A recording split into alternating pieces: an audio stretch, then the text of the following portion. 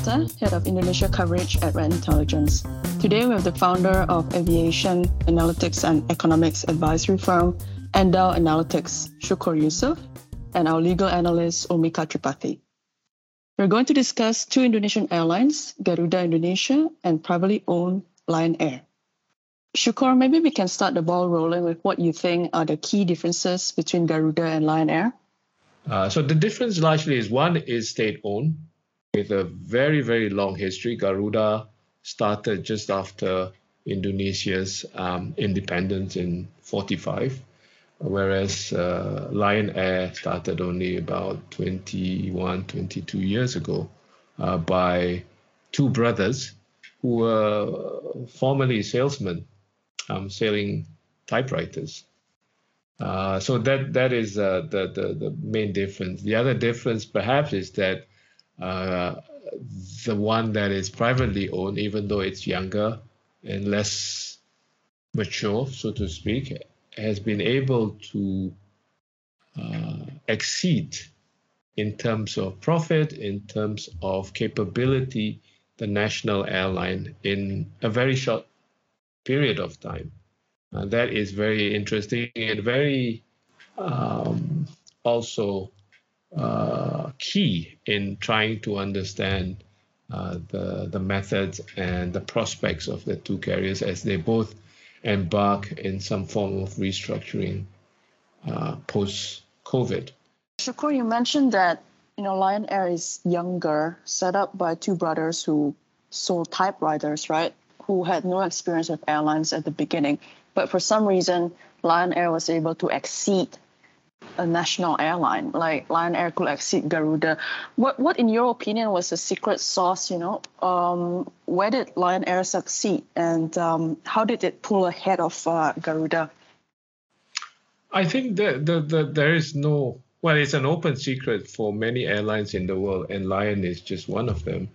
Especially privately run airlines like AirAsia, like EasyJet, like Ryanair in Europe, Southwest being the important. So one, it still is a predominantly a low-cost carrier, and the low-cost model in this industry is typically one that brings about the most returns for shareholders in the business.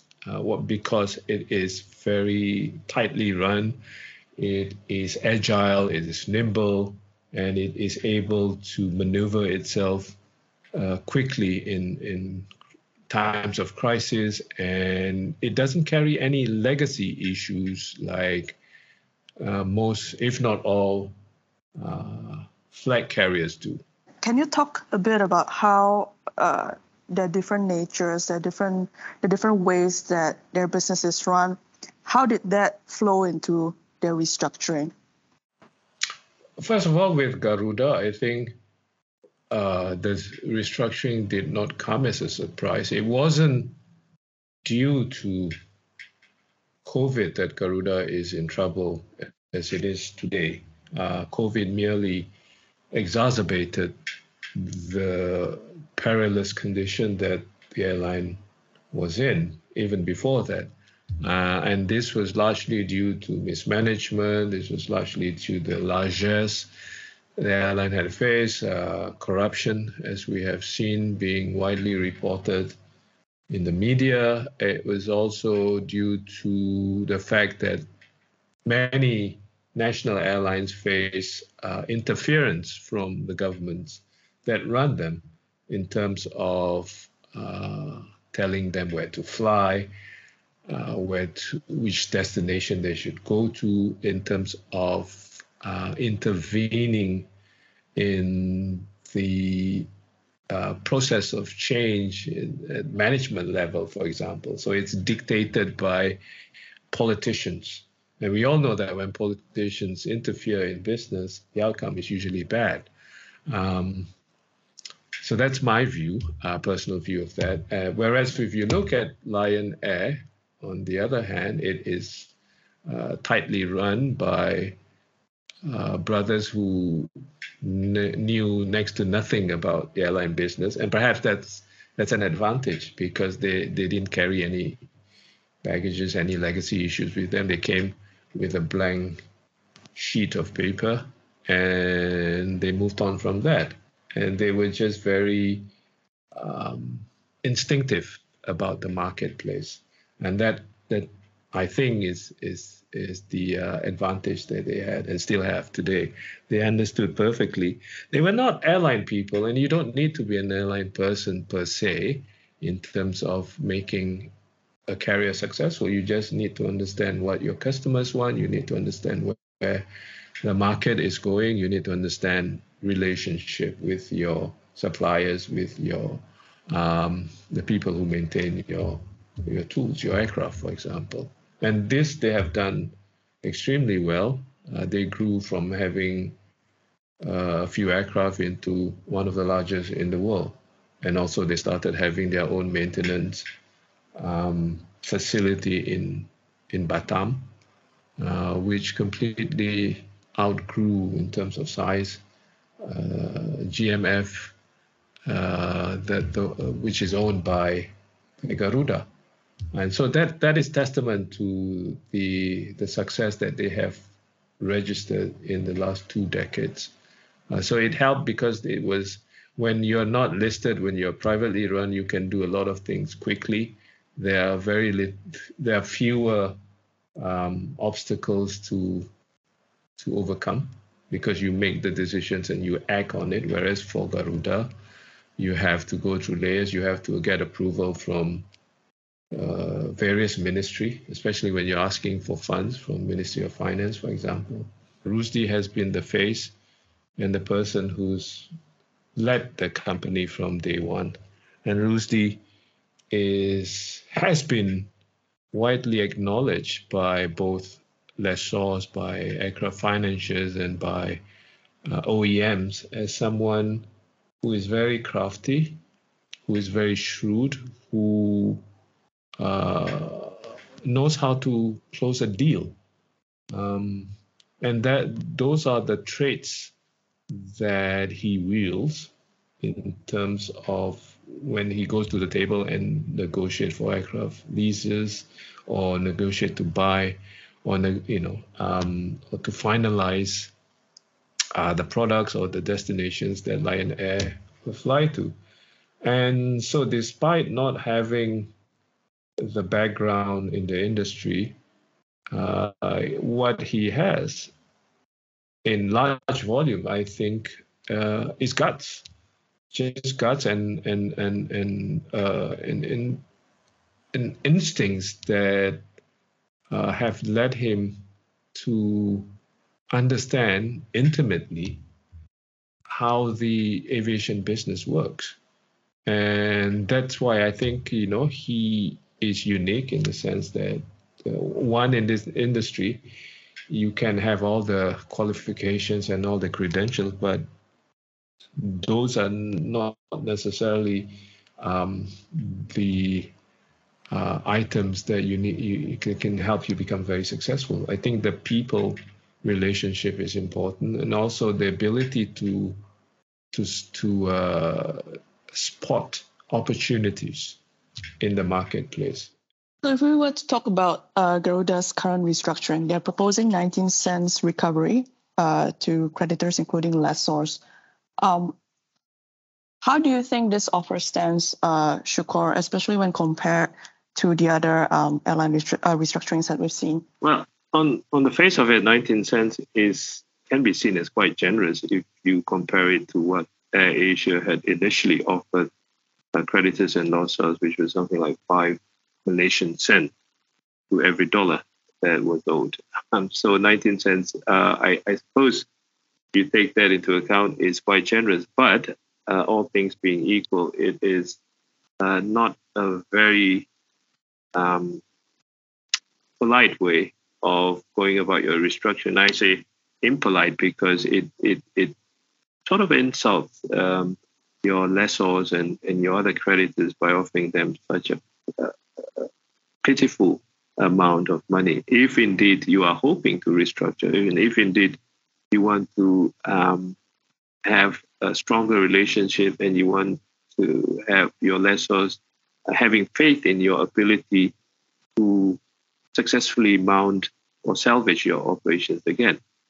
Shukor, when you mentioned just now that 19 cents was insulting to creditors, I think the company's perspective is that they recognize the present value of the debt. So even banks take the present value of their loans when they file claims. I think there is something special about leases where it's pretty standard to have a clause in the lease agreements that allows lessors to file claims essentially related to the future rights to use the assets. And in some cases, the leases can be really long, like 20, 30 years even. Indeed. Yeah. At this point, maybe if I can turn to Omika, can you talk about the legal considerations of future liabilities, Omika? Yes, thanks, Evelyn. As we know, there is a stark difference in the amount of claims that the lessors have submitted and the debt that was reported by Garuda. But in order to completely understand this issue, I think, as you mentioned, it's first important to understand that most of these leases contain a clause which provides that in case of a payment default by the lessee, the lessor can claim future unpaid rent for the remaining lease term. Now, these are the future payments which have been claimed by the lessors in Garuda's PKPU. While there does not seem to be a direct precedent on this issue in Indonesia, the administrators may view the claims for these future payment obligations or termination payments as damages, which arguably cannot be claimed as part of the PKPU claim. So we'll have to wait and see the position that the Garuda administrators finally take on this. But it is possible and likely that they will only allow the pre-PKPU portion of their claim and reject future liabilities on grounds of it being in the nature of damages for a breach of contract. I think to put it simply, when a lessor, a leasing company go into a transaction with an airline, the main thing is that they agree on not just the rental amount that the airline would have to pay a year. They would agree also on the tenor, the period that they would want to have the airline rented out to the customer, for example. But also the one very important factor that we've seen during COVID is that there is no force majeure in any airline leasing contract at all. I mean, I have not heard of any inclusion of force majeure ever before. So that's very important because that cuts into the heart of the dispute between not just Garuda, but several other Indonesian carriers with their lessors. Now, when we look at the futures claim, I think you would have to take into account also the amounts of money that a leasing company typically receives when they start a contract with the airline, who typically would have to pay for maintenance reserve. This is something, a fixed deposit on top of the agreed amount that to be paid monthly. So this you cannot touch until at the end of the contract, because this is used for during emergencies, for example, where you need that amount of money if something goes wrong with the contract, for example. And then you also are required, as part of the contract, if you're an airline, to pay a certain deposit, sometimes up to 6 months, when you sign the contract. So future claims, if you're typically, an airline would go into a transaction for a lease period of, say, for a narrow body aircraft of about 10 to 12 years.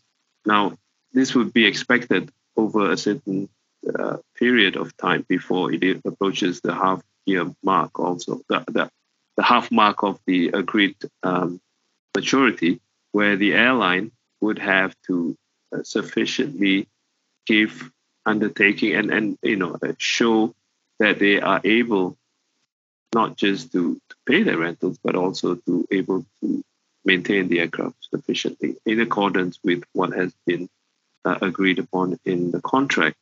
So the disagreement largely happens, in this case in Indonesia, amongst many Indonesian airlines, is that they were unable to to pay the monthly rentals from the onset of COVID in February or March of 2020.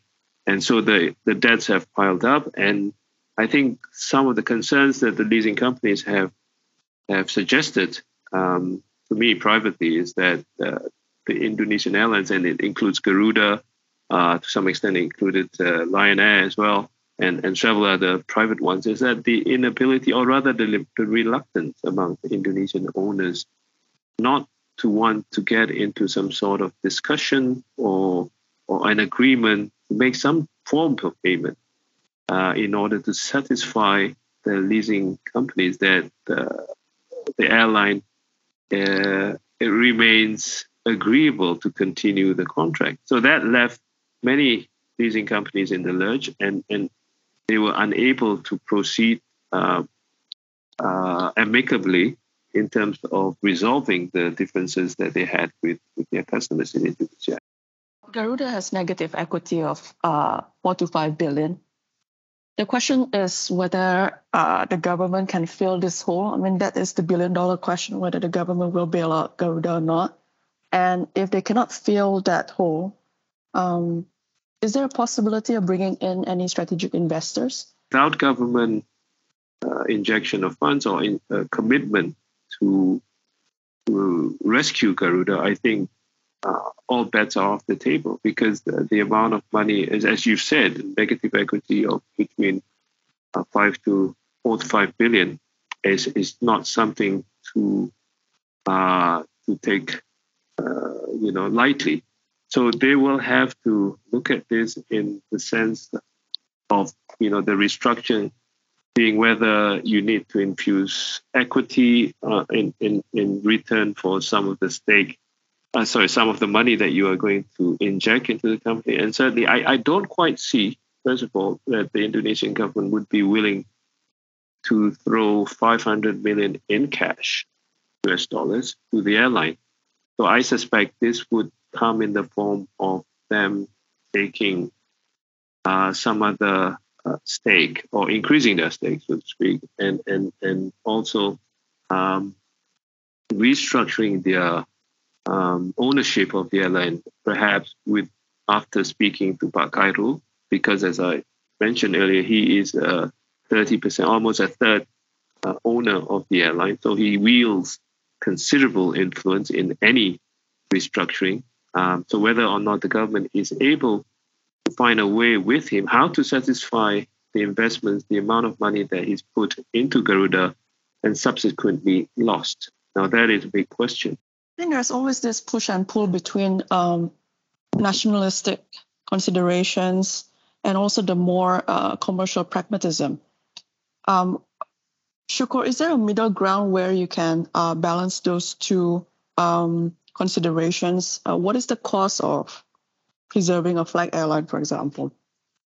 My personal view is that flag carriers today, in today's world, in 2022, no longer represent the way of the industry. And I think what I mean from that is that there's no reason for a country to have a national airline if it cannot maintain, if it cannot ensure there is profitability from that flag carrier. And this has been a running debate for many, many years, and many countries decide to continue to bail out national airlines or decide to inject more money, even knowing that this money will never be recovered. And it's not just Indonesia, but many other countries in Southeast Asia, and indeed in other parts of the world.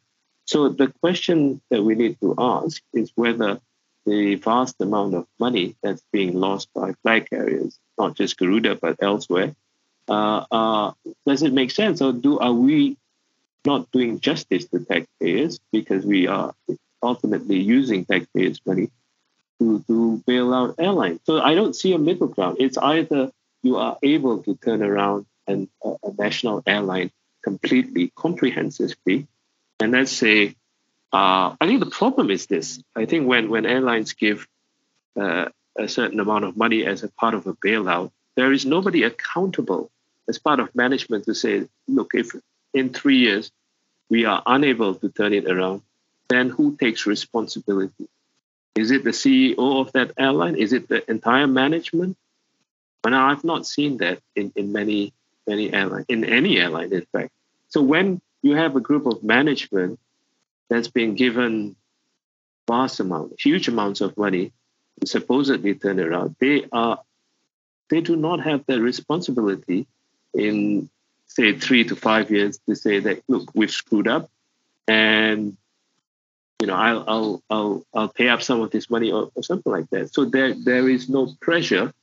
There's no risk to that. So, I think anybody in that position would be so lucky, because you have this at your disposal, huge amounts of money to be spent.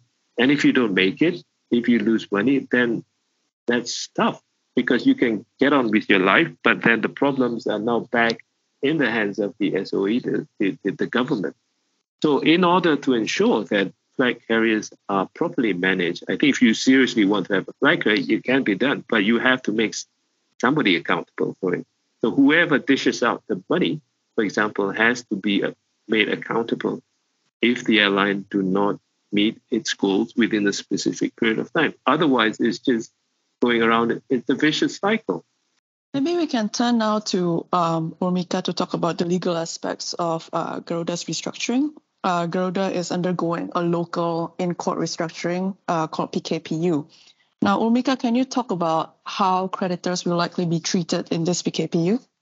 So let's talk about the lessor. So now in any aircraft lease, be it an operational lease where the lessor simply leases the aircraft to the airlines in return for periodic rent payments, or a financial lease where the lessee makes payments throughout the term of the lease and ultimately gets ownership of the aircraft at the end of the term once the final installment is paid. The title or ownership of the craft in both of these types of leases remains with the lessor during the lease term. Therefore, in the absence of any other collateral, these leases are likely to be classified as unsecured debt in the PKPU. This may put them in the same bucket as the sukuk holders, depending on how the sukuk has been structured and whether they have direct recourse to the underlying asset or not. Now, clubbing of these two creditors together may affect how the voting on the PKPU plan plays out. But ultimately, I think the larger issue of how the future liabilities that have been claimed by the lessors are treated in the PKPU and how Garuda ultimately negotiates with the lessors will be key issues that determine how the PKPU plan plays out. The gorilla in the room, though, are the lessors, because they account for such a huge portion of the total claims. They just simply cannot be ignored. And majority of these leases are governed by English law. How will this impact Garuda's restructuring in your view, Urmika? This is actually, I think, legally the most interesting aspect of this restructuring. So importantly, lessors with English law governed leases may take action in the United Kingdom even if they are unhappy with the PKPU plan. Now, this is because of an English law principle which is known as the Gibbs rule. In effect, the Gibbs rule provides that an English law governed debt can only be compromised or discharged in accordance with English law.